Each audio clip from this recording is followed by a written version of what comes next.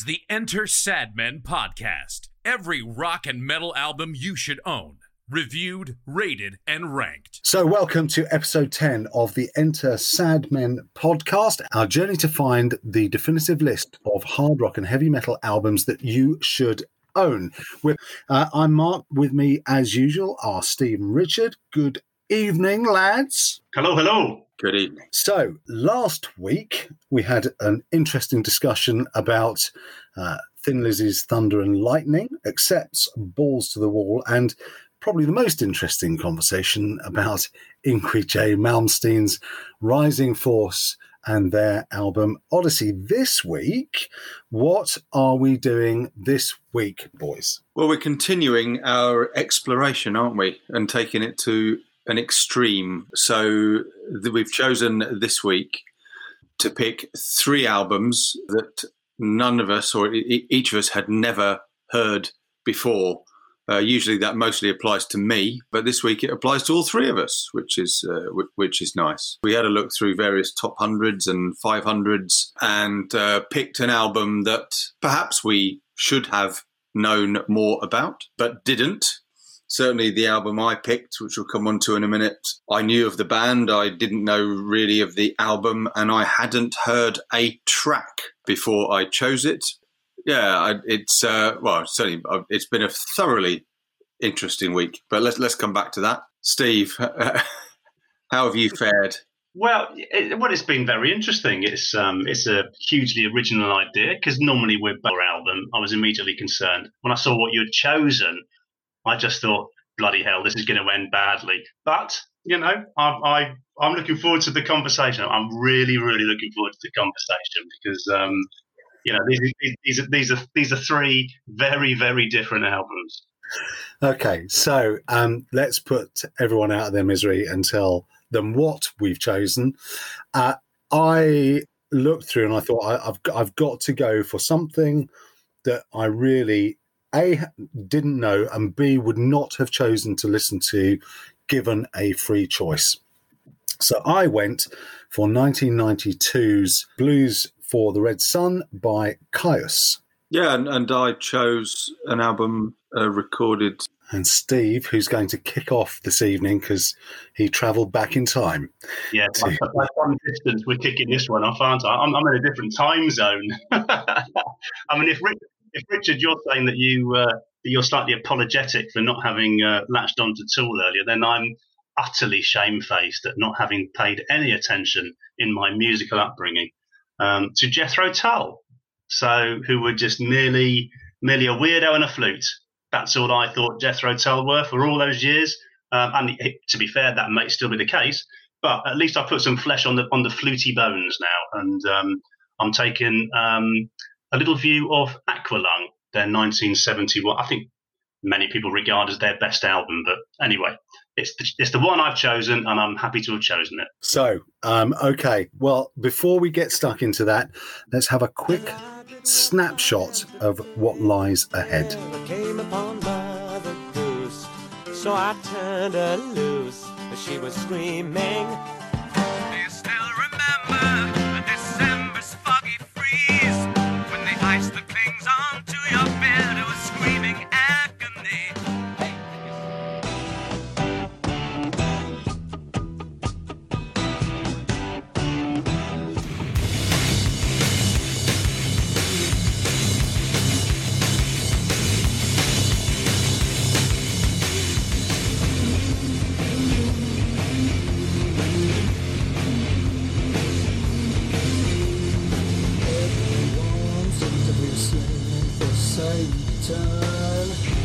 Yes, I will too.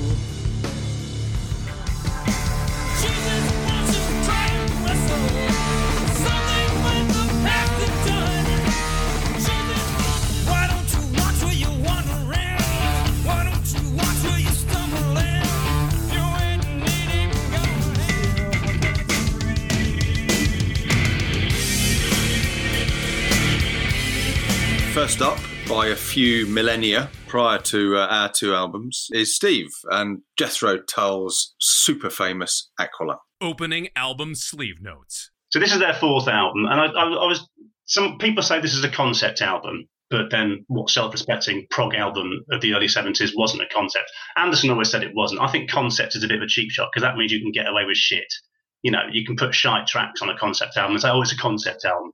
You know, shite is shite, however you want to dress it up. And I don't think it was. And he always said it wasn't. And I was put off by the fact that Jethro Tull were originally a kind of blues jazz ensemble when they were formed in 1967, and that didn't interest me.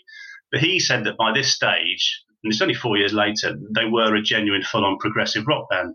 And so that really intrigued me. And as soon as within very little time, you know, the first track, 6 minutes long, it's got about 6 movements to it, you knew you were in prog rock territory. I've had such fun listening to this album. And I'd love to know, you know, as an overall, can you match the fun I've had this week enjoying this? Mark, you will have done, surely, because you like Jethro Tull, don't you?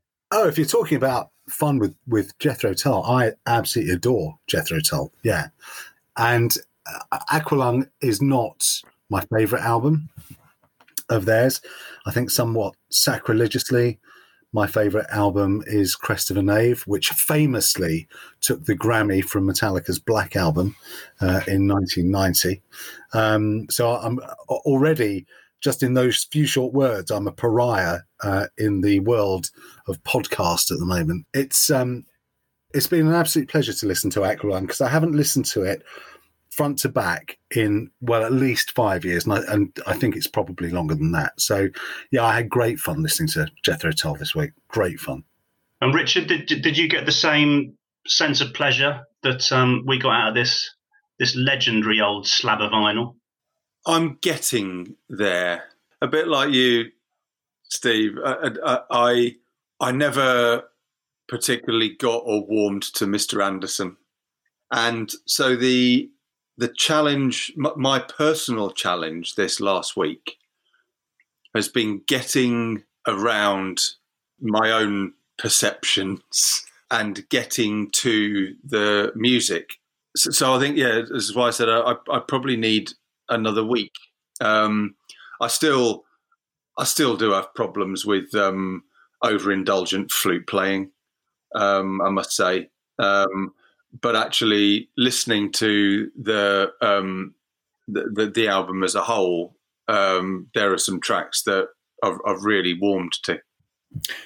Can we just rewind like 15 seconds? You have a problem with overindulgent flute playing. Yeah. But not apparently 36% of an album being guitar solos. Overindulgent guitar solos. Extraordinarily overindulgent guitar solos. No, because I think because this is guitar-based music. That's exactly what I was going to say. I never thought I'd be on a podcast where we were worried about the overindulgence of the flute soloists, but you know, it's come to that. We've reached that band.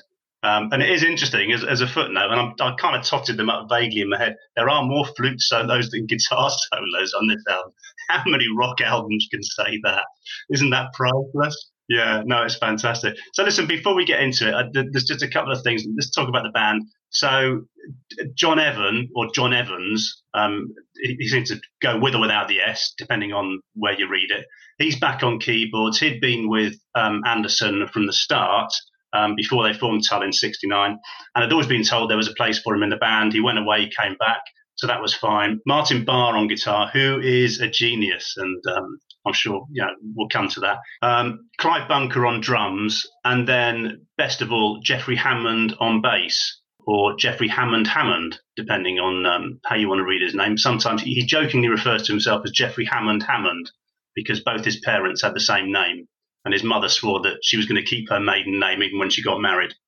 That was the joke. So he calls himself Jeffrey Hammond. It's so English. It's so twee. It's just so brilliantly of a time. I love these descriptions of Ian Anderson, who we know is just a complete nutjob. But Wikipedia calls him a multi-instrumentalist who, in addition to flutes, plays keyboards, bass, guitar, bouzouki, balalaika, saxophone, harmonica, and a variety of whistles, which I just think is priceless. And interestingly, he didn't actually take up the flute. This is actually very interesting. He didn't take up the flute till deep into his teens. He'd bigged himself up as a guitarist. That's what he wanted to play. Realised he couldn't cut it with the pages of this world. knocked it on the head, took up the flute. So while we take the piss out of the amount of flute shit that goes on in this album, he does do it pretty well for a bloke who's taken to it quite late in his, relatively late in life. He didn't start playing the flute from the age of 3 or anything. So, but anyway, I reckon we should play the album. What do you say? So the album kicks off with the title track, Aqualung, that hugely distinctive 6-note guitar intro from Martin Barre to get it started, and that equally distinctive opening lyric line, which I'm sure you wouldn't get away with these days, sitting on a park bench, eyeing little girls with bad intent. It's just priceless. He really was a folk teller. He was a storyteller. And this is a story based apparently on his then wife, Jenny, was a photographer, was going out taking pictures of homeless people, came back, realised there was nothing in the camera, had to get the words down. She actually wrote the words to this song based on what she'd seen when she was out taking pictures.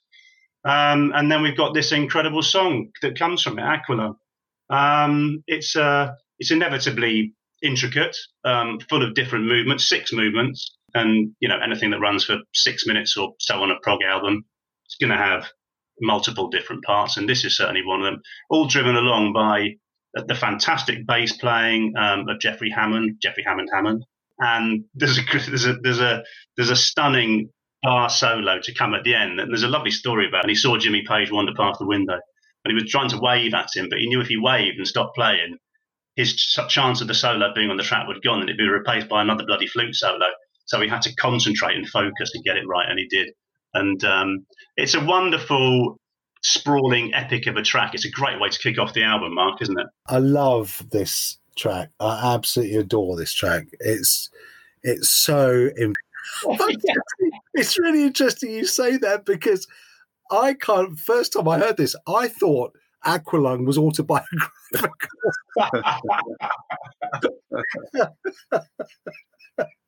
and maybe it is. Yeah, maybe so. Yeah. And anyway, so Aqualung moves then into a track which is every Iron Maiden fan will know, of course, Cross-Eyed Mary. I can't even picture the Iron Maiden version because it was a B-side of something, wasn't it, Mark? Wasn't it on the Trooper or something? Yeah, B-side of the Trooper. This to me is just kind of again, it's a lovely song, but it's almost like Aqualung Part 2. It's just a sort of sequel to it, and not quite as good, would be my thought. I don't know. That may be why, and I think because of the way in which these tracks transition from one to the other, they do feel almost like a suite, a symphony, don't they? Yeah. And maybe that's where this notion that Aqualung is a concept album originates from. I mean, I think it's interesting subject matter, given that it's about a 12-year-old prostitute. But, I don't think you get away with that in 2020. Well, he's trodden a few taboos straight away in the first 2 tracks, isn't he? Everything was fair game. And I think that's brilliant. It's all observation, isn't it? It's of course you wouldn't these days, no. It wasn't it Golden Meyer who said you can't tear down the monuments of yesterday just because they don't fit with today. So yeah. But you can understand just why people jump to the conclusion of concept album, can't you? Because once you've got these 2 strongly related tracks, then everyone's going to start to assume that and read that into all of the tracks of certainly on the rest of this side. It's also the nature of storytelling, isn't it? That very few of the tracks, I mean, what is it, 200 and nearly 300 tracks that we've listened to for the podcast now, how many of them have actually told stories? From a narrative that has a beginning, a middle, and an end, and isn't just about rock and roll or falling in love. And you almost get you feel compelled to get a bit sneery, well, don't you? Well, what a daft thing to do, but it really isn't, is it? It's of a time, and it's how he wanted to portray the album. Even giving each side a name, and because the 2 distinct themes going on there. He didn't want to call it a concept album, but yeah, you absolutely get the vibe that it's very conceptual in that sense. So, of course, Cross-Eyed Mary gives way to Cheap Day Return, which very short interlude, written apparently as Ian Anderson was coming back from visiting his sick father. It's perfectly lovely, and that, of course, then leads into Mother Goose, which is beyond adorable. I tell you what, boys, I've been umming and I've given a few 10s this week, and I've been umming and ahhing over this track all week, and the only reason I haven't is because I've just not played it. I've played it for a week, and that doesn't do it justice. But on a spectacular scale, I love it. It's absolutely brilliant. It's got that lovely flowing, that kind of guitar and flute intro. It's very, it's seriously folky, almost Elizabethan. It's almost kind of medieval feel to it. And it's an acoustic number, but there's a brilliant crank up. And to get to the crank up, there's a little bit of discreet. They bring in the bass drum, Clyde Bunker's bass drum. It's just so discreetly done, but it's getting it up a level. Then there's a little acoustic bridge before Barr cracks into a few big electric chords towards the end. And it's, again, a really addictive rhythm section all the way through. I just think it's a fantastic track. It's a brilliant constructed track. Do you agree? I absolutely do. And this is so typically Jethro Tull as well. This is like, Aqualung is a fantastic track, but actually on this album, this is their signature track, I think. This is the one where you listen to it and you go, that is exactly what they were about. Not just in 1971, but also all the way down through Crest of a Knave, Rock Island, and the later albums, Catfish Rising. This is kind of their sound. This is the definitive sound, I think, of Jethro Tull. And notwithstanding the lyrics as well. The lyrics are just priceless, aren't they? I quote, "And a bearded lady said to me, 'If you start your raving and you're misbehaving, you'll be sorry.' Then the chicken fancier came to play with his long red beard, and his sister's weird. She drives a lorry." It's just priceless. It's about life on Hampstead Heath, apparently. I've no idea. But it's just sensational. But when that guitar kicks in, and he does it 2 or 3 times, it is just such a good folk rock track. So solid. Yeah. And this stopped me in my track. I remember exactly where I was when I first listened to this time around. I was in the middle of a field. I couldn't even carry on walking. I had to stop and listen to it properly. I must have looked like a right twat. Stood in the middle of a field with headphones on, doing absolutely nothing. Bizarre, but it demands your attention. Yeah, it does. It absolutely does. Rich, are you sharing our unfettered enthusiasm? I think it's getting deja vu about Rad. This was a real grower for me and has become my favourite track. I think it's beautifully balanced, wonderfully arranged, and there's not too much, if any, flute on it. And the other thing is his singing is understated. One of the other things that put up the barriers, which I've been trying to get round with Mr. Anderson, is at times his over theatrics. Now, at this point, I expect Steve to jump in and say, "Well, what the fuck about Ronnie James Dio then, Napthine?" Anyway, I think back to Mother Goose.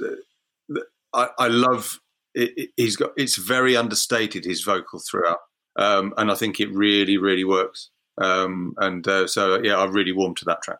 Yeah, so obviously Mother Goose is sandwiched between 2 relatively short tracks as well, isn't it? Which is what I suppose adds to the balance of the album.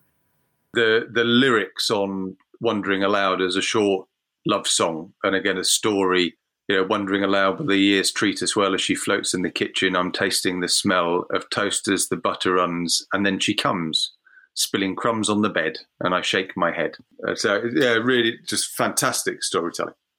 Did you think Simon and Garfunkel? Because I did when I first. Yeah, that kind of, isn't it? Yeah, really observational. Okay, so side 1 signs off with, it's a strange beast. Up to me, and it starts strange. You feel you're going stranger. It starts off with a kind of bit of crazed laughter. It's almost kind of nut house stuff, and it never quite makes sense after that, which is brilliant. Don't get me wrong. I think Anderson's vocals in this track. You were talking earlier about we love the fact that he is the storyteller, but we hear a lot more of him, of the rock singer in him, in this voice, in this track, which is a great thing to hear. Yeah, the whole track's a bit more a bit more rocky. Never quite makes sense.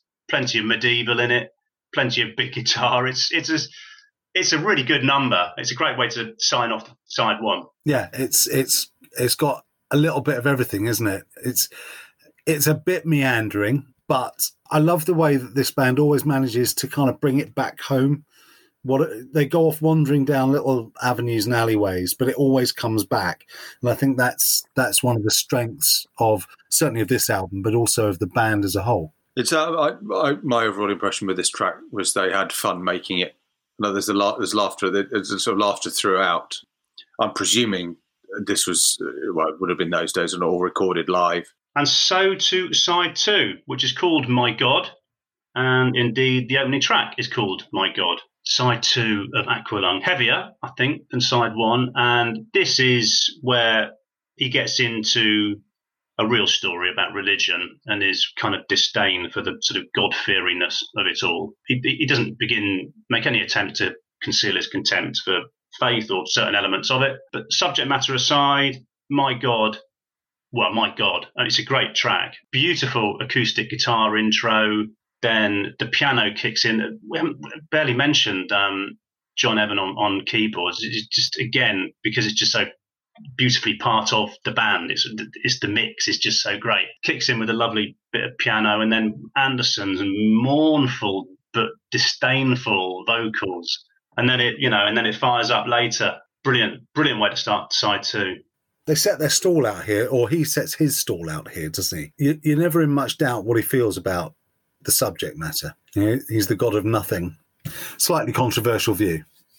Yeah, but it's easy to do it with a hobnail boot and no style or finesse whatsoever. He doesn't, does he? He does it through the medium of being a folk storyteller, and therefore he can do it beautifully. And you're with him on the ride, aren't you?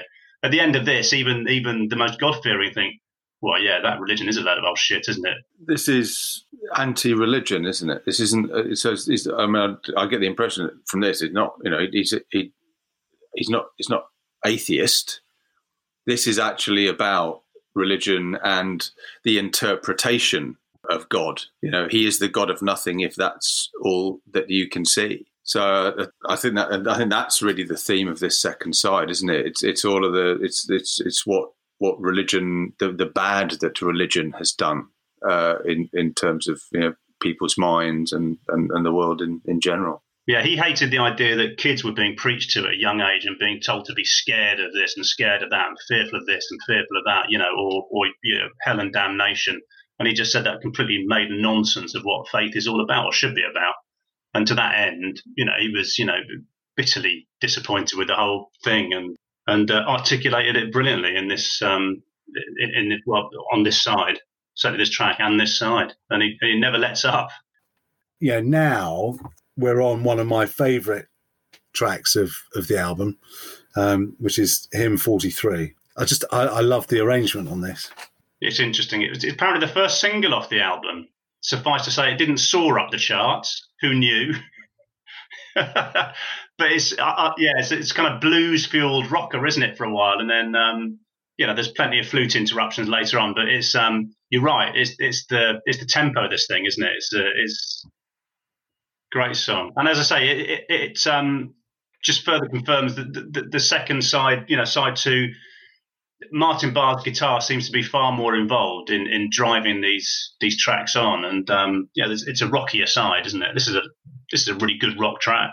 So Hymn 43, amen to that, and there's a little interlude which is Slipstream, where Dee Palmer's strings are right and centre, a little soother before Locomotive Breath, which was the second single off the album, and this is just priceless with the piano arrangement at the start. Evans arranging this superb classical into jazz, and then Martin Barr adds some blues guitar over the top. The changes are effortless, absolutely seamless, and then you're into a track where Barr is producing the Locomotive sound on his guitar. It's just a brilliant piece of work, and it's still got that kind of bluesy, jazzy feel. Barr uses a scraping style apparently to get the sort of puffing train sound to run through the track.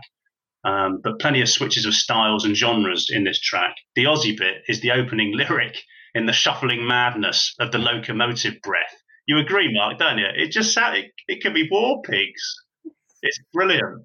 It's a million miles away from where the track goes 40 seconds later. How they get from the one to the other is incredible, astonishing. Well, and it's utterly seamless, isn't it? It's just beautifully constructed, And bear in mind, I'm sure they've spent hours writing this stuff, but it just felt effortless, didn't it? It just feels like a really slick transition, and then you're just into a powerhouse of a rock track, which is, again, the changes come through the track, and always with this train chugging away in the background. Well, this is the track that put them on the map. This is the track that kind of made. They were really big within the sort of the prog folk rock scene. This was where I think the mainstream started to become aware of them, and it's not difficult to see why, is it? When I first read the lyrics to this, I assumed it was about a sort of a failing dad, basically. With his kids having enough of him, he sees his children jumping off at the stations. But apparently, it's about overpopulation. I read. Anderson said it's my first song that was perhaps on a topic that would be a little more appropriate to today's world. It was about the runaway train of population growth and capitalism. What I remember of that quote, Richard, is that he almost said it's come to represent that kind of thing. He didn't initially write it for that purpose, but he just sensed that that's what it's become about, and he's absolutely happy to attach himself to that. Just a great song, and again, his we've seen it inside too. Is Anderson, the vocalist, getting better and better as the album goes on, which gives way ultimately to the final track on the album, which is Wind Up. Yeah, it's a lovely. It's just a lovely sort of 2-minute ramble, isn't it? And then it's off into a crunching rocker. It's got a real. What I thought with this track is it's got a real kind of jamming style to it, and I guess that, as you said, Rich, most of the stuff they did would have been kind of almost as live, and this track has got a sense of that. So it's quite rough around the edges before it drifts back into a kind of folky finish, which is how you want the album to sign off, I think. I found it a bit meandering. The songs where the storytelling and the instrumentation and everything, it all really fits well together. I didn't get that with this. So, Richard, Aqualung, highs and lows. So I think probably that Wind Up for me was not as high as the others. In terms of my highs, I think the track that meant the most to me and grew the most on me on this listen this last week was Mother Goose. I think I'd echo that. I could be contrarian, pick other songs, but Locomotive Breath and the title track run it close, but I think Mother Goose is the standout track, and I'd agree with you, Rich. I think Wind Up is the not so good track on the album. But Steve, what was your view?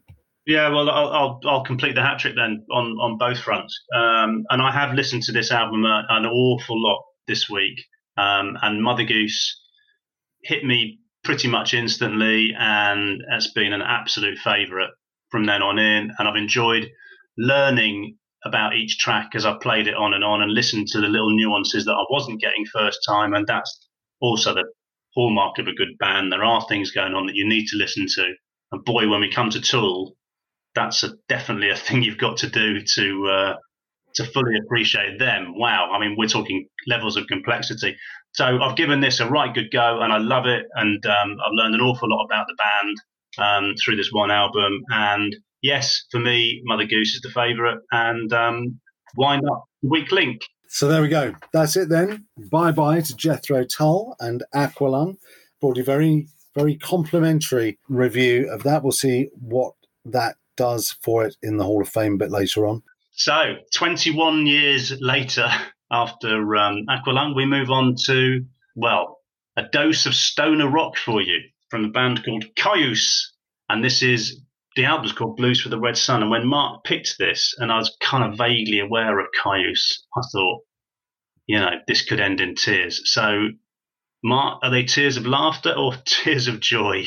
Opening album sleeve notes. Oh, Lord. Oh, Lord, oh, Lord. So I picked this. I'd never heard, at least not to my knowledge, any Caius at all, ever.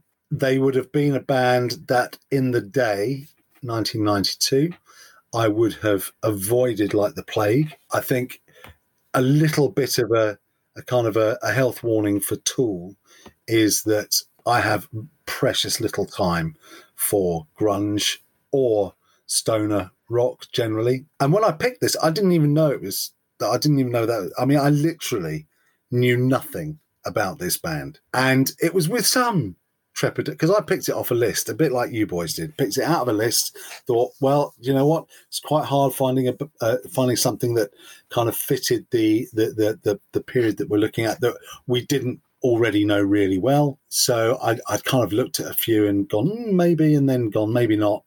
So I went for this, and there was a huge amount of trepidation. I mean, you know, sort of relatively speaking, there are things that you need to be fearful of in life. Listening to a Kyuss album is probably not one of them, but, you know, without over-egging the pudding, it was a kind of this could be the longest week of my life, or I might just have discovered something absolutely brilliant. So I put it on, and I thought, first track, I went, I've lucked out here. This is just astonishing. And then, so it went from Thumb into Green Machine, right? And I'm thinking, this has got even better. If this is the opening of the album, this is going to be absolutely brilliant. And then track 3 came on, and then track 4. And then track 5, and then I was just left with this overwhelming sense of disappointment and anticlimax that a band that had started an album with such ferocious intent should then serve up a smorgasbord of frankly indifferent and not very inspiring music. So that was my first listen, and I was preparing myself for a very long week of having to listen over and over to an album that really only like 2 tracks on. So what I have to say, though, is that as the week has gone on, and you, Steve, when you sent me a WhatsApp in the week that went, if you like this Queens of the Stone Age, you'll enjoy it, but you'll be pining for some Quiet Riot at the end of it. And I think that's a pretty good summary of where I got to, really, particularly after the first track. So a bit about, so this was released in 1992. It didn't sell very well. It was critically acclaimed, but I think it shifted 36,000 copies worldwide. So, you know, we're talking about what is barely more than an independent album in all sorts of ways. So the band at the time were John Garcia, who was lead vocals on all tracks except Mondo Generator. Josh Homme, I think is how we pronounce it. Could be Homme, but there's no accent over the E. He was also, Garcia was also a producer. Josh Homme was also a producer as well as playing guitars. Nick Oliveri on bass guitar, lead vocals on Mondo Generator. I think that's probably pushing the envelope of how we describe that track. I'm not sure they're vocals. I think there's just somebody making a very strange noise throughout it, but let's go with vocals for the time being. And then Brant Bjork on drums, also a producer, and to differentiate him from the rest of his bandmates, also responsible for album concept. Very important man, Brant Bjork, although he only wrote 2 of the tracks on the album. So I'm really interested to know, I mean, I actually quite like this album. I was surprised because after playing it for 7 or 8 times over the week, I've grown to actually quite like it. I had more fun listening to this than I did Malmsteen last week. What did you guys think? Well, it's if you let children into a studio, this is what they're going to do.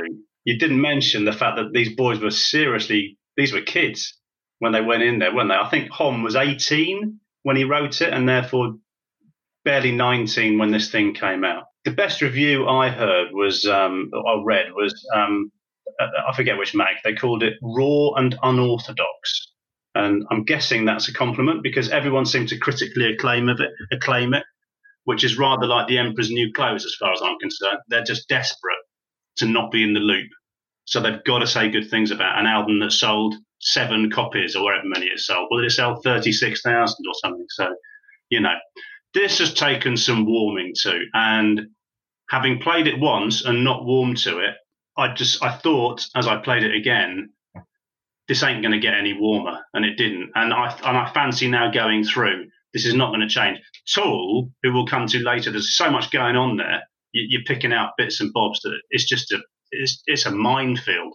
This is anything but a minefield. This is just a car crash, really, in terms of noise. So much distortion. They're a punk band. This is basically a punk band. You can dress it up as what you want. Stoner rock, desert rock, i.e. they play a lot in the desert. I mean, fuck me. It's a post-punk noise, and Josh Homme is a massive punk fan. That's where he's got all this inspiration from. And all you're getting is 4 kids having a laugh with jamming. I agree with you. Thumb has got a decent riff, and I liked it. And then everything had just quickly blur straight after from then on. And I just got tired of it very quickly. So a ringing endorsement from Steve. Richard? Yeah, I think I had similar journey to you, Mark. Strong start.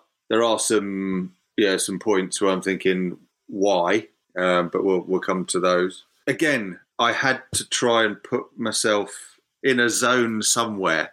All three of these albums took intense concentration. I'm knackered, but it does have its moments. It's been knackering this week, but it has been very enjoyable, and I think we should keep doing this because I'm enjoying it expanding my horizons. It forces you to think a different way, which I think is important. So at this point in my listening, as we start track 1, I'm genuinely intrigued by what's going to happen, because I'm expecting not to like this album, because having done a little bit of having made the choice and then done a bit of reading and research, I'm kind of sitting there thinking, fuck, I've ballsed this up for myself.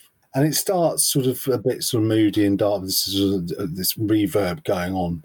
But then it just breaks into this fabulous track. And as I said, I thought, God, if the whole album's like this, a bit like, those moments when we've all listened to an album and thought, why the hell didn't I hear this before? So that's where I am at this point with this album. It's not an album. It's not a musical style that I naturally warm to or naturally feel inclined to, but I get it, and it's a bit kind of bouncy and fun, and it's just such a shame they didn't carry it on for the rest of the album. Yeah, I'm with you. It's heavy as in a weight form. I mean, it's just weighing you down, isn't it? It's a proper baseline noise. I love that opening lyric. You don't seem to understand the deal. I don't give 2 shits on how you feel. That's just such a cracking opening lyric. It just strips apart all the cleverness that rock can offer and just says, right, this is fucking heavy and this is what you're going to get. And at that point, I'm with you and I'm thinking, all right, yeah, if they can carry on this magnitude, this level of weight, but with degrees of variety from now on forward, I look forward to it. But they maintain the weight, but precious little change. Yeah, not much invention going on. No. I like this track. It's all right. This is a good first track. Really jumps along. Fantastic riff. Detuned guitars, and I think they were playing them through guitars through bass amp heads. So really deliberate. So Thumb kind of moves on through to Green Machine, which sort of gets off to a wonky start, and you're thinking, what the fuck is going on with this? So it's almost like it's a bit like the opening to Overdose, actually. And then suddenly it gets going. And, I really like John Garcia's vocals on this. And I think the other thing that I would say about this is that the tracks that Brant Bjork is involved in are stronger than the rest of the album. So clearly they needed a bit more of him, I think. I love that. In my humble opinion, I think this riff's even better than Thumb, honestly do. I mean, I just think it's bollock igniting heavy again, and it's no sophistication whatsoever, no pretense at sophistication whatsoever, but it thunders along. And at this stage, I'm doubly happy. I've now followed a belting track 1 with a belting track 2. Yeah, and a song about corporate greed. Great. Very much of its time. And probably, as is relevant now, actually. Yeah, track of the album for me. I think this is great. Really just drives along. Fantastic riff. Really good track. So there are a few quite short tracks on this album as well. And this is the point at which I was left underwhelmed quite badly. This is like they just kind of pulled all of their pot, stuck it in a big bowl in the middle of the studio and inhaled deeply, and then just picked up instruments. And what we get is nothing of note, nothing memorable, nothing significant. And they've just come off the back of two absolutely tearing tracks. And now they're just I know, and you listen hard, don't you? And you listen first time around, just to get the sense of what it's about, and you try again, and then you start listening for things that you think are there, and there isn't, is there? It's just so where there's the only thing that changes is a different effects pedal, or a bit more or less distortion. And reading a lot of the forums, there's an awful lot of Sabbath references to people who are probably too young to remember Sabbath, and just because something's heavy, it doesn't necessarily mean it's anything like Black Sabbath would have done. So this is track 4, is 50 Million Year Trip Downside Up. I have absolutely no fucking idea what that means. But again, it kind of jumps along. I actually don't mind it. It puts me in mind of something I've not been able this week to put my finger on what it is. But I know what you mean. I know what you mean. That this main guitar riff, the sort of the bubbly, yeah. But actually, it's all right. It's grown on me. Problem is, we know where we are now. We're 4 tracks in, and nothing's changed really, and so we kind of know what's coming. You're kind of girding your loins for more of the same for quite a few more minutes. I'm actually quite bored now, and we're only 4 tracks into this bugger. So I'm waiting for I'm waiting for just a little bit of melody or something, or just a little bit of refinement. I mean, clearly, Rich, and you make the point about Josh Homme's songwriting skills. This wasn't about that, was it? This was just about him just shooting his load in the studio for the first time, give or take, and saying, this is my version of post-punk, desert, stoner rock, call it what you want, and it's just going to be loud, and we're going to have an absolute blast. And therefore I should be getting into that mindset and accepting it, and I kind of do, but I don't really want much more of it. Well, you don't really though, do you? You don't really accept it. That's the thing. I think you're absolutely right, and I think that's where I got to the first listen. Was by this time I'm thinking, right, so this is it then. And but there was always that kind of that hope dies last thing, that they're going to pull it out of the bag for what once upon a time would have been side 2. But there is this sort of sense of impending tedium ahead. Tedium in the sense of you're not going to be surprised. Like I say, I don't mind the music. It's all right, but it's not going to... I'm not going to put it on a playlist, and not these tracks. The first 2 I might put on a playlist, but not the rest of them. Would you have a view on this track? Or I gave this a reasonable score, and I think it's got some really good elements of it. I mean, there's like a more melodic bit now, and if they'd actually kept some of these melodic bits to produce some variety in the whole songs, it would have actually constructed a much better album. I mean, who produces? Because obviously all of them are with this guy Chris Goss. I don't know, maybe they did achieve exactly what they wanted to from this album, but had they worked with a better producer, I think it could have been lifted up several levels more.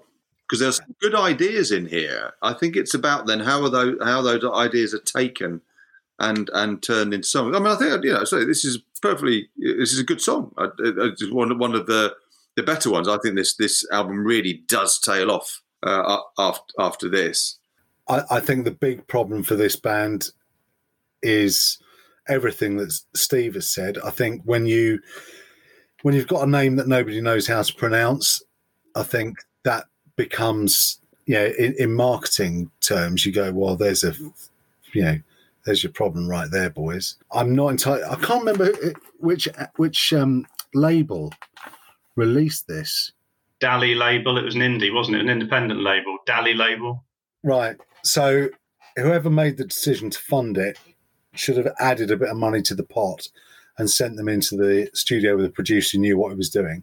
So I think, broadly speaking, I'm left with an album that I really like in a couple of places, really dislike in quite a few places, or a few places, particularly the wanky fucking track at the end of 4 seconds. And then the rest of it is all right. And I just don't think rock music should be all right.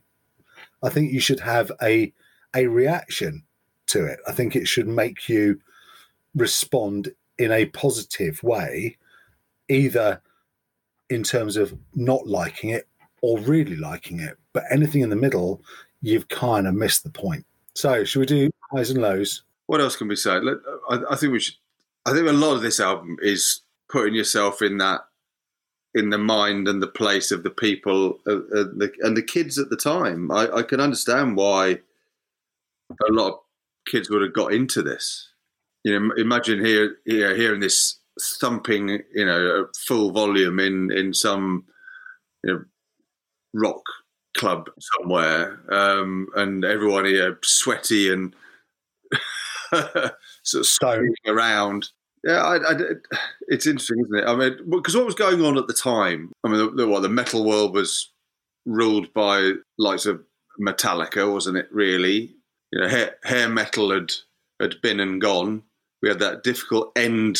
We were past that difficult end of the 80s when there wasn't much, like we reviewed last week. I can imagine that quite a lot of kids were searching for something else to really lock into. And I think we'll come on to that in a minute with Tool as well, because I think that they produce something I think quite unique, but more of that in a bit. So I don't know. Okay. Could have been better, but I understand what they were trying to do in making it, and I understand why a lot of people, were really, really hooked into it. And we're listening now to Apothecary's Weight. Again, I mean, it doesn't really go anywhere for me. Again, that detuned guitar, the bass, that really heavy, slow riff, but then over the top, a really good guitar solo. So, but I've got to pick you up on. I understand why the kids liked it at the time. So let's take that from out, because I understand what you're saying, and I've tried very hard this week with both Tool and this to go, okay, let me try and put myself back in 1992, bearing in mind that in 1992 I was 27 years old, and I probably wasn't the target market for this or for Tool. Yeah, I understand why the kids of 1992 lapped stuff like this up. I get it completely. But I don't think that excuses it in terms of the legacy it leaves and the regard in which it should be held 20 that's a very fair point in terms of it's over. You could still have produced an album that they could have locked into that would have been of a higher quality. Yeah. Because if you project that rationale back and you say, well, and you go back to say 1974, okay, just randomly, because that's where I live.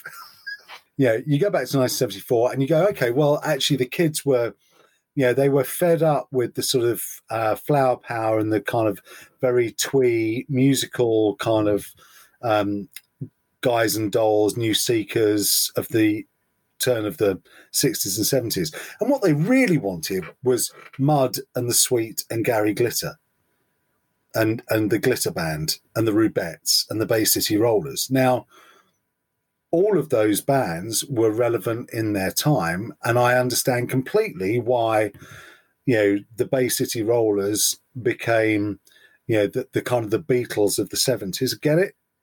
Did they release an album that I would say critically and musically, artistically, is relevant and stands the test of time as a piece of music.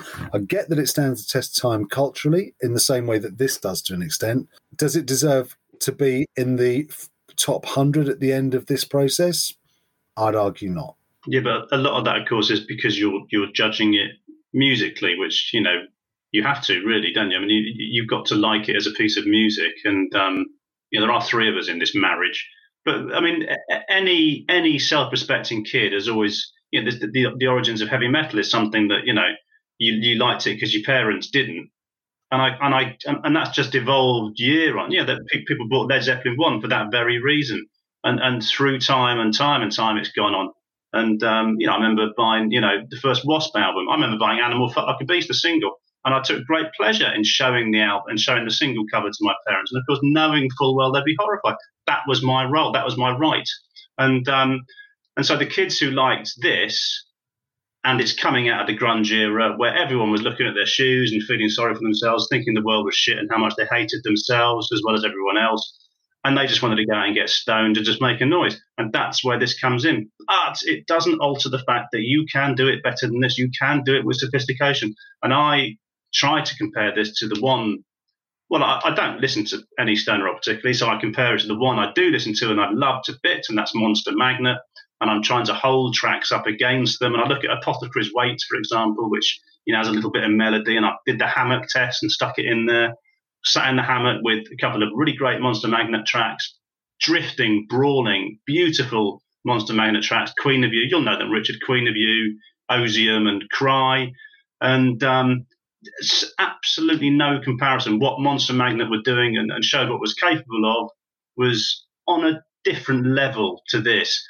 So yes, this has a place, and as you say, Mark, this has been acknowledged as a critically acclaimed piece of, you know, cult glory by the fans who were there at the time in the desert listening to this. One of the very few who bought the bloody thing, and the critics, of course, lapped it up because that's what they feel compelled to do. Even though many of them, I dare say, didn't understand it. So we move on, and ultimately, the bottom line is, yeah, I'm now 55 and this doesn't mean much to me. But, you know, do Kiss in their most bombastic, pompous, ludicrous worst mean much to me now at the age of 55? Well, they shouldn't, but they do. So therefore, it can.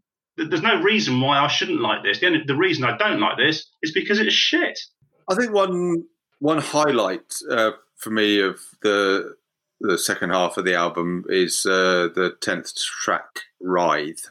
Again, there's some melody there. It's a lot lighter. There's some spaces in it. You have to pick it out because it's lost amongst some not so good stuff on side two. But I think I'd pick out Writhe as another one that it is a good track.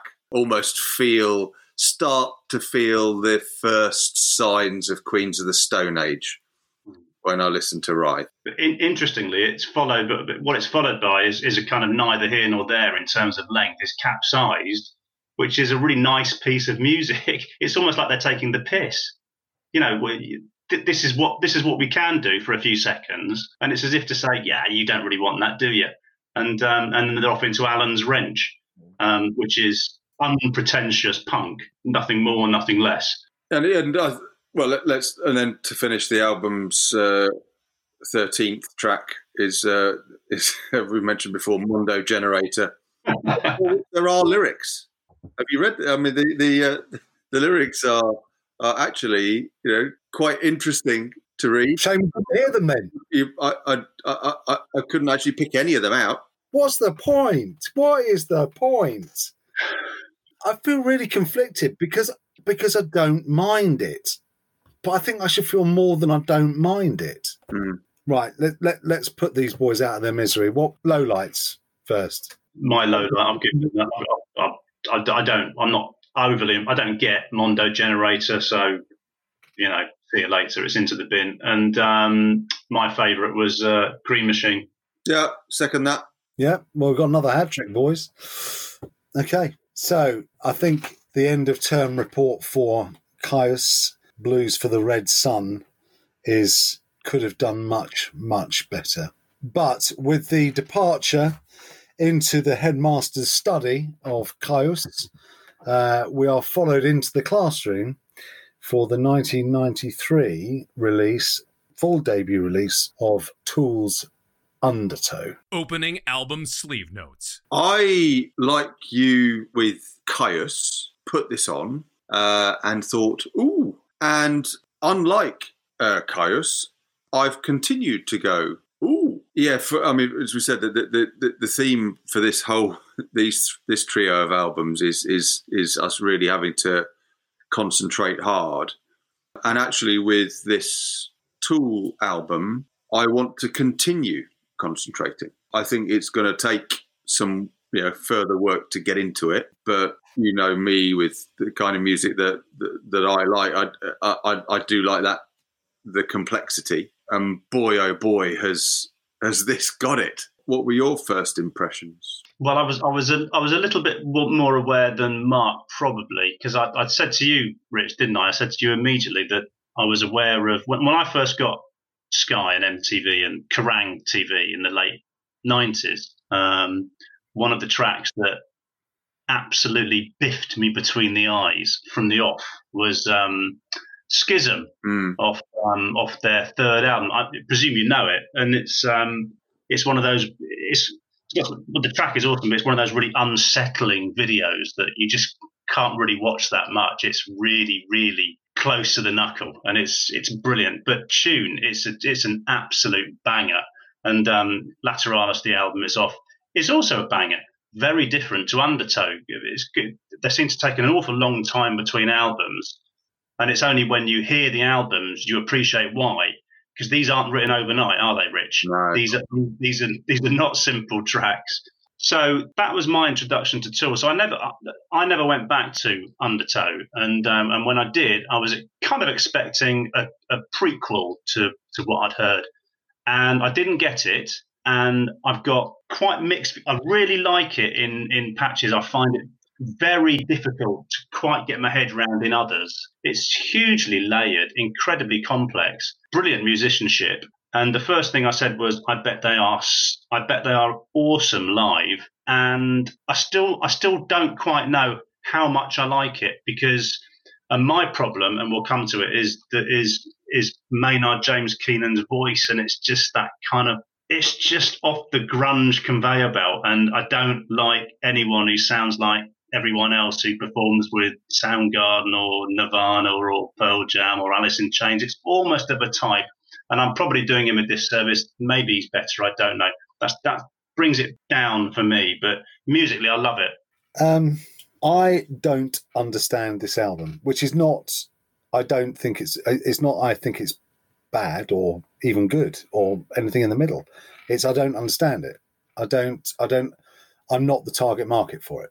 So I'm at a slight disadvantage, chaps, because I actually don't like Alice in Chains or Pearl Jam or Nirvana or Soundgarden. Actively don't like them. And I can absolutely see why this interests you, Richard, because I know you do. I know you love Alice in Chains and Pearl Jam.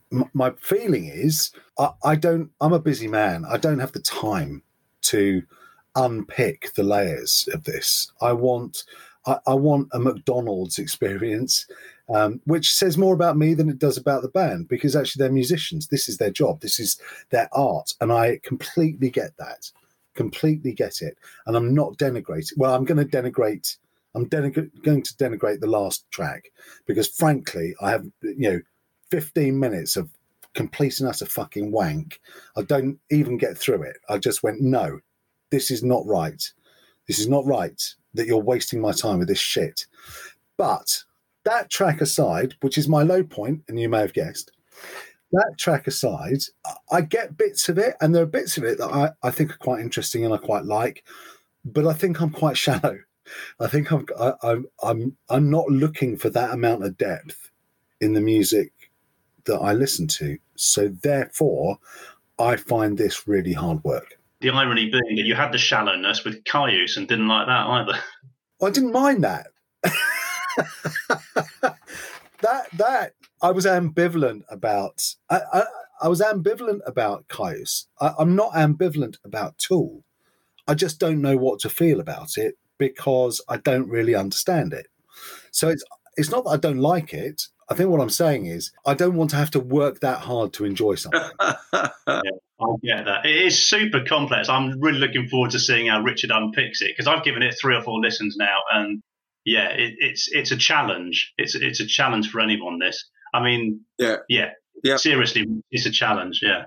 No, well, it comes back to my point around we should have given ourselves 2 weeks for this one because I've probably listened to this probably 6 or 7 times. I've done each album equally, and every listen I'm continuing to think, oh, okay, it's hard. It is hard work. I think it is actually quite progressive metal. Why am I liking it? I'm liking it because it's got sort of some of the complexity and the layers of your I don't know, your Dream Theaters or your Rushes, but with a power of Metallica. That's actually why I'm interested in persevering with this album. I don't see. I'm not getting the power of Metallica bit, if I'm being honest. And like I said, I'm probably not qualified to judge it. I hear a lot of Alice in Chains and Pearl Jam in it, and I think that you're right, Steve. That comes down to the vocals, and that feels like it's kind of rent-a-grunge a bit. I think musically it probably is very interesting. I considered going and listening to their most recent album and thinking to try and kind of work out what that journey had been, and I didn't because I didn't have because I didn't have time to not understand that one either. So, but Crumbs, you know how long it took me to kind of come round to Rush. And, you know, I'm going to go back to it. There's still one Rush album that you can play, and it's going to be interesting when we get to 2112 because, and you've said to me, you should listen to side 2. I haven't done that yet. I'm going to wait until it actually comes up on the podcast to do it. But it took me ages to kind of get to a point where I could appreciate the musicality, the technical musical excellence of that band. So I've had a week with this, and you know, frankly, give me the bubblegum of Motley Crue or Rat or Wasp any day of the week because I understand it. It's instantly disposable.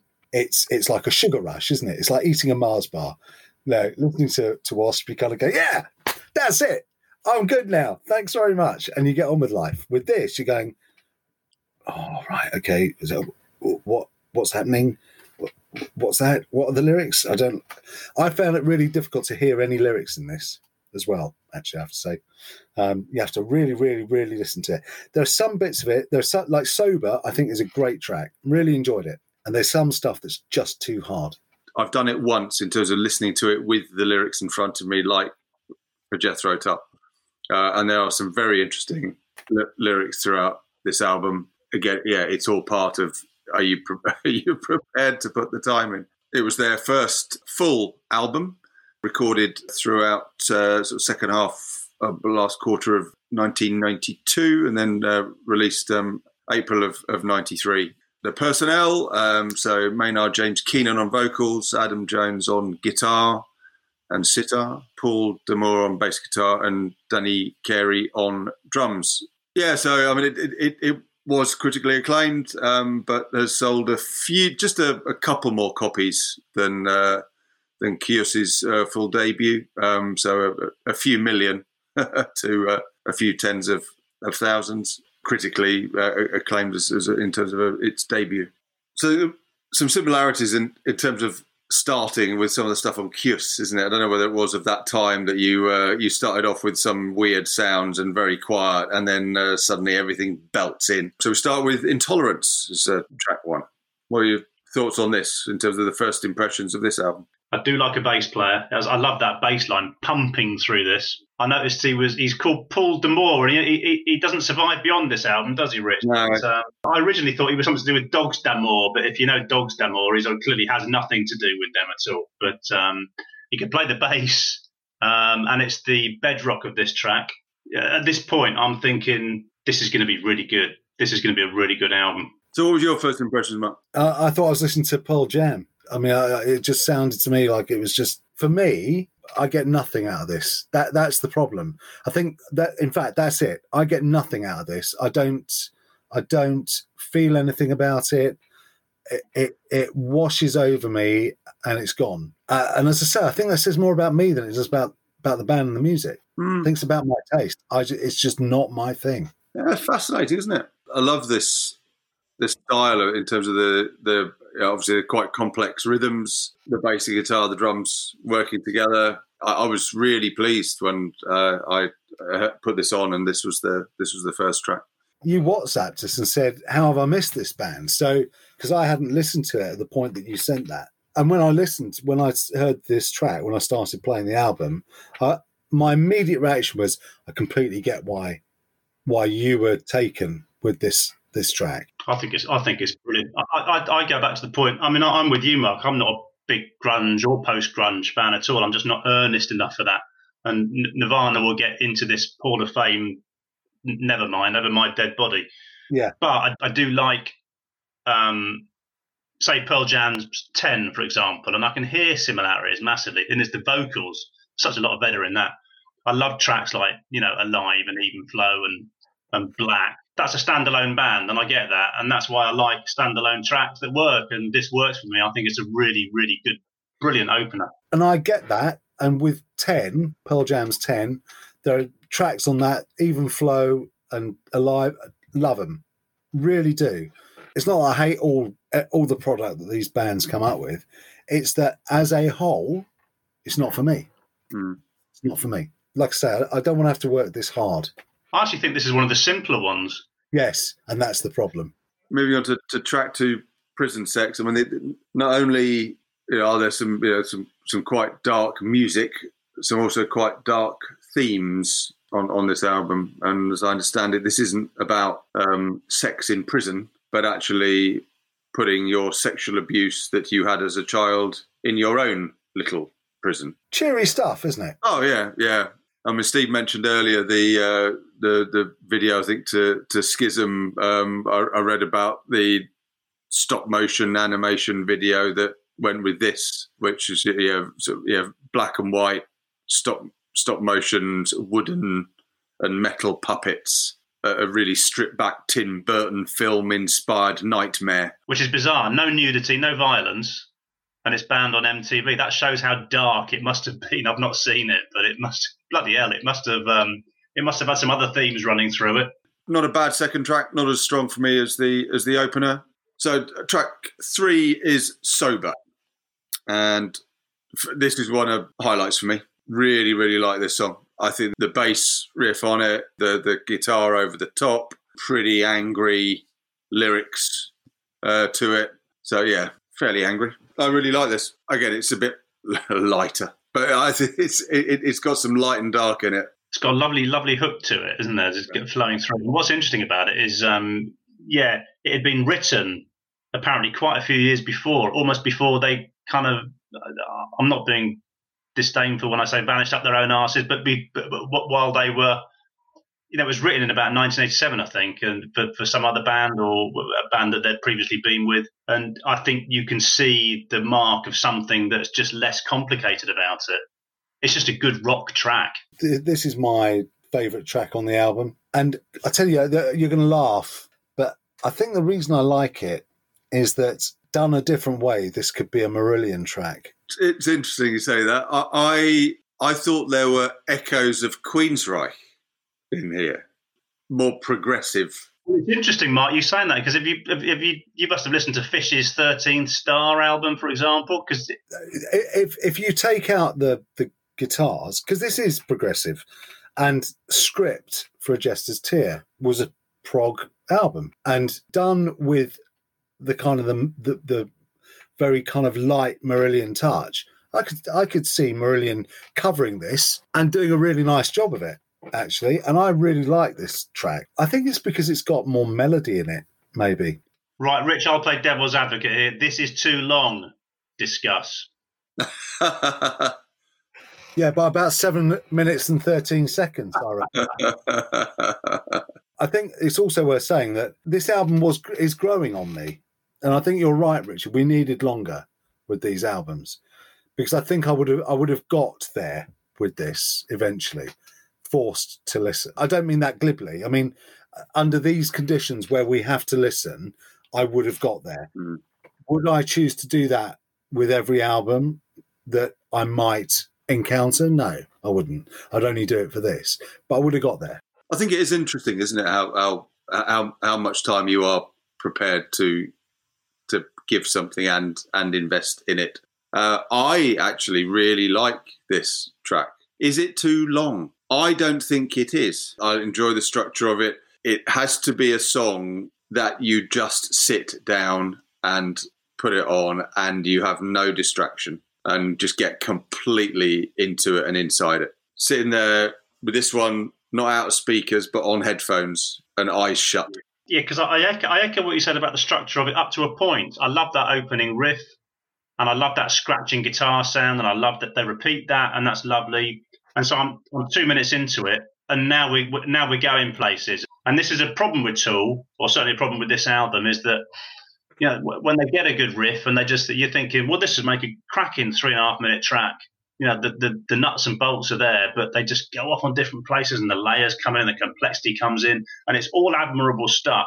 But when it doesn't work, and sometimes it doesn't, and it just gets under your skin a bit, and you go back to how this track started, and you think, God, this could have been great.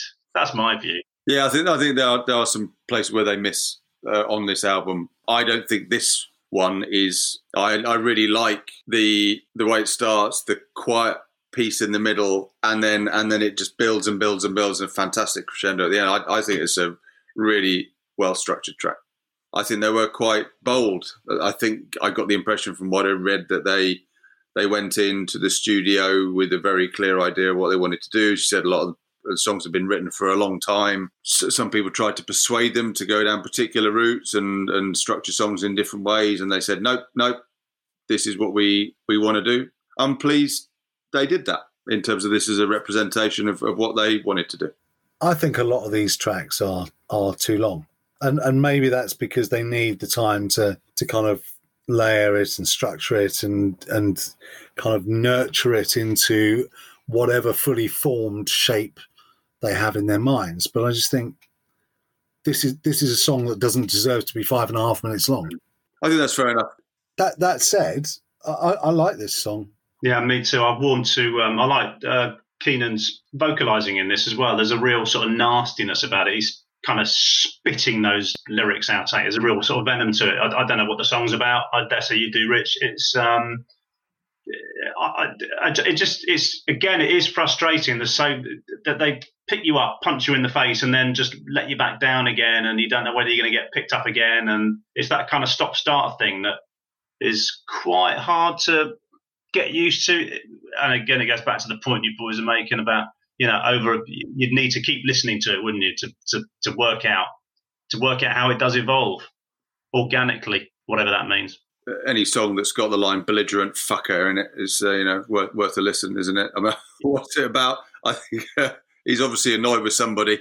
My warning meant nothing. You're dancing in quicksand. I hope it sucks you down. Obviously, someone's annoyed him. He's a little curmudgeonly, isn't he? See, I'm getting some Hetfield now in his delivery of this, and that's good. And I'd rather have that than Cobain or Vedder. It's much better. I can't wait to do Nevermind. When are we going to do Nevermind? Right at the end. So the title track, Undertow.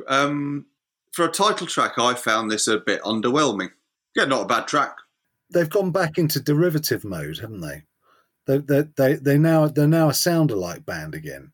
Mm. And actually, in listening to it this evening with you two, what I've realised is that the songs I actually quite like are where they don't sound as though they've just walked off the grunge production line. Mm-hmm. Yeah, I think that's fair. I quite like this. I think it's interesting. I tell you what, the one note I did make, I said if Dio was singing this, you'd be looking at an epic. Across the board here, I'm thinking of better vocalists who could improve on all this. And I do like Dio, whatever I say. Yeah, I think it's all right, this. I think it's quite a nice track. But Dio couldn't sing this, could he? Because there's no wizards, no castles, no witches, no dragons. He'd put him in. He'd find a way. He'd be lost. So you're now listening to 4 Degrees, and I've just realised where the sitar comes in. Adam Jones plays. There we go. It starts the track. It's another monster, though, isn't it? 6 minutes. Monster in a long way rather than a good way. Is that what you're saying? Yeah. I mean, short by comparison to the last track. The meaning in it just sneers along. This is a good example of a track that I've given it a score, but I'm listening to it again now and thinking, I need to give this another listen and another one. Every time I'm listening to this album, I'm hearing and picking out a different thing. It's one of the most intriguing albums I've listened to in a long time. So moving on to Flood, a bit like I was talking about Kios on the last album review. This is another one of those 45 played at 33. Yeah, very, very slow and heavy. This is where Sabbath come to the party. There's a real Sabbath-esque feel to this whole intro, I think. I think you probably need to be at the mercy of any number of illegal substances to come close to even beginning to understand the first few minutes of this song. I mean, it's weird. And that's the point for me. It's, taking a lot of time to understand the first few minutes. Not all of it, the first few minutes. And that is my problem with this album, is that it's too long, it's too complicated, there's a lot going on, but it's not interesting enough to make me want to invest that time. And there are bits of every song that I like. There are bits of every song that I really like. And in every song, there's a moment where I go, why couldn't you have just done more of that? And if you'd done more of that, I'd really like this album. And as a band, they'll be sitting, probably not listening to this, but if they were listening to this, they'd be going, but that wasn't the point of the album. And I get that. Well, let's come on to, as well as talking about Flood, we can then come to finally to the last track, Disgustipated. I've really, really enjoyed listening to this whole album. Flood, I do find it dirgy, and then I don't understand Disgustipated at all. I mean, for me, this album, in those first 8 tracks, that'll do. Thanks very much. Even I am struggling to get into Flood. And I don't know what they were thinking with Disgustipated. I mean, it unfortunately, with the scoring system, these last 2 tracks, I think, even with my scores, are going to drag this album down. Well, so, I was going to suggest quite seriously, we should probably not score Disgustipated, because I've given it a 0 because it's not a song. I fucking hate it. Absolutely hate it. I couldn't hate anything more than I hate that track. I'm trying to think of comparable tracks on albums that are like this that you therefore don't think are part of the album. I'm struggling to think. I think it's part of the album. I just fucking hate it. Yeah, no, I get that. Yeah, I think you have to mark it, don't you? Because you do the album with discredit if you didn't. It's part of it. So. Yeah, I think we have to, because otherwise a whole load of other exceptions would have sneak in. Yeah, but I don't want to be the bloke that drags it down. Well, because I don't think any of us are going to give it. No, you're not going to be, Mark. A high score. Let's see what it does to the score. It's a real shame that an album that gave us an awful lot, a tricky album to understand, but with so much good stuff on it, and it's a real shame that it's just the sign-off is such a colossal disappointment. I mean, they understand the point of it. I don't, and I don't like it, and it leaves a sour taste. Yeah, because for all of my ignorance, this is routinely scored somewhere between 6.5 and 7.5. So it's an above. I've scored it as an above average album because I quite like quite a lot of it. I just don't understand more of it. But yeah, Disgustipated and Flood just I don't know. I mean, I'm just skimming through Disgustipated now. I mean, it's not a track. It's not musical. It's just a band that's being too bloody clever for their own good. I don't know if it's just is it some kind of outro? I don't know. I don't know what we do about it. I read, I think, that strictly speaking, this is listed as something like a 75-track album. So every 2 minutes or 2 seconds of silence at the end of Disgustipated or something is counted as a track. So on the master tape, it's got, I can't remember the precise number, but on the master tape, it's listed as having 75 tracks. And at that point, I'm just sitting there thinking, oh, fuck off. They're trying too hard. We're all agreed on Disgustipated being our low point, if it is a track at all. Apart from that, low points and high points. So for me, the low point was Flood. Apart from Disgustipated, if we're excluding that, it was Flood. And my high point was Sober. Disgustipated, obviously, as it stands, is the shittiest track on here by some considerable distance. And I like Swamp Song, best of all. Yeah, for me, Flood, apart from Disgustipated, Flood is the low point. And I think that's Mark and I agreeing on all 3 tracks, is it, tonight? All 3 albums. So Sober's my high point. Reviews complete. Initializing rating process. Okay, so that's all 3 albums done and dusted. A very different collection of albums this week. Very different indeed to anything we've done before. And I suggest anything that we're likely to do again in the very near future. So it's time to just go through the scores and the scores that these albums have been given, the average score. So what we do is we score every track.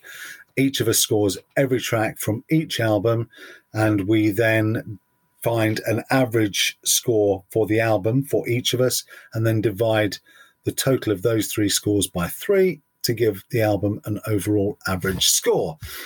So kicking off with Aqualung, which was Steve's choice tonight, I think I'm slightly surprised. Steve, you gave it a 7.3 recurring.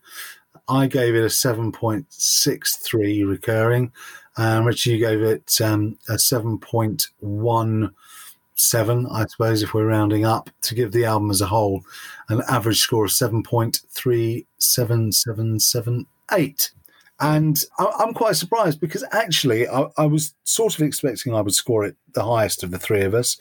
Actually expected you, Richard, to score it second highest, and Steve to maybe even given his early Genesis pedigree to struggle a bit with it, but it's actually the reverse. Yeah, I think. Well, I mean, it's the score it is. I thought I thought my ultimate score would come out higher than that, but given that I've given a 9.5 and an 8.5, and but where the album does drift away, it's scored accordingly, brings it down, and it's let's be honest, 7.3. If 5 out of 10 is average, then 7.3 is a good score, isn't it? So okay, 7.37778 is the score that Jethro Tull take into the Hall of Fame. We're a little away yet from asking the question of whether they've actually made it, because with 30 albums in, they're all going in at the moment. The question will be which of them drop off over the period of weeks that lie ahead. But let's go on. So Caius, wasn't a good day for the boys, was it? I don't think there's much debate about this one not making the Hall of Fame, is there? No, I don't think there is. Well, Rich liked it best of all with 6.45. And then it's you and I, and you gave it 6 and that's chuff over 6.01, and I gave it just a fraction under 6 at 5.9 for a grand total, if indeed grand is the right word, of 6.12727. And I think we know that's bottom of the league, don't we? Yep, we don't have to open the gilded doors to work that out, because we know that Yngwie scored a 6.14 last week. So yeah, we know what's bottom, and no surprises really. So Richard, do you want to talk through the scores that we gave to Tool? So the scores were from Steve a 6.05, from Mark a 5.93, and I gave it a 6.95. But there was a lot of debate on whether we should or not score that final whatever the final time-consuming thing at the end of the album in Disgustipated. I don't think it's a track at all. But anyway, the scores are the scores, and all of those average out at an overall 6.31 for Undertow by Tool. So they are. We know what the scores are. We know where one of these albums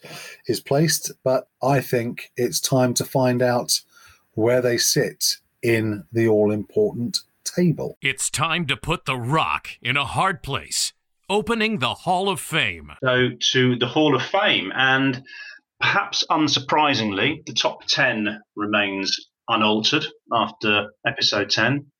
And indeed, the top 20 remains unaltered after episode 10. And the reason being, of course, that, these weren't necessarily our choices. Well, they were, but they weren't albums we knew, and that was the point. And they're scored accordingly. So Aqualung did best. Jethro Tull's Aqualung did best of the three and is slotted in 21st place on 7.3 in an absolute logjam around that sort of 7.2345 mark. That's just minuscule, the margins between all that lot. And my hands are in the air because Vixen are out at the bottom three, courtesy of Tool, and doomed by Disgustipated. They find themselves at 28. I haven't done the maths. I'd love to know where they would have been had we not included that track. But we do, and we have to because it's on the album. They put it there. They can live and die by it. So they're in 28th. And then, as we say, at the bottom, Blues for the Red Sun by Caius, who have eclipsed Odyssey, if that's the right word, for Yngwie Malmsteen's Rising Force, who are now up to the dizzy heights of 29th on the back of that. Yeah, and that all feels about right to me. I mean, I think, Richard, you probably... I suspect you feel Tool deserve to be above Vixen and probably above Paranoid. And the way you scored it, in fact, originally, I think, that is where it would have taken it, up to 26, wouldn't it? Yeah, I think, again, I continue to be happy with the scores I'm giving in respect to what I've given other albums and other tracks. The whole point of this is we know we've got differing tastes between us. You've scored those albums and tracks how you feel. So, yeah, I think that the table looks fine to me. Cool. All right. Well, then let's close the doors on the Hall of Fame for another week, which brings us on to the thorny issue of which three slices of rock and metal are we going to be listening to next week? Steve? Yeah, so episode 10, Blinding. Before we just two takeaways from this episode. One, you need to listen to an album more than once. I think that's self-evident. Two, if you're going to put a pile of toss like Disgustipated on an album, prepare to be punished. None of this will happen next week because we're going back in time. Well, even further than usual. We're going back to 1980 because I have discovered, and I'm sure many of you know, that it was 40 years ago that the term new wave of British heavy metal was coined by a sounds journalist who went to a concert to see Samson, Angel Witch and Iron Maiden perform and thought this was the biggest thing that's happened to British rock in many a long year. And so to mark, not quite the occasion, but to mark that period and the 40th anniversary thereof, we're going to pick three British rock albums from the year 1980. And it was a vintage year. It was a brilliant year. So all the big guns were out. We had Def Leppard and Tigers of Pantang and UFO and Motorhead and loads of really, really good albums. We shall pick three of those and we shall delight in reviewing them. And it should be a good episode, boys, shouldn't it? Yeah, I can't wait now. Yep. Back in my wheelhouse. It's good, yeah. I'm looking forward to picking something I really know. So we're looking forward to it, and we're looking forward to your company. Until then.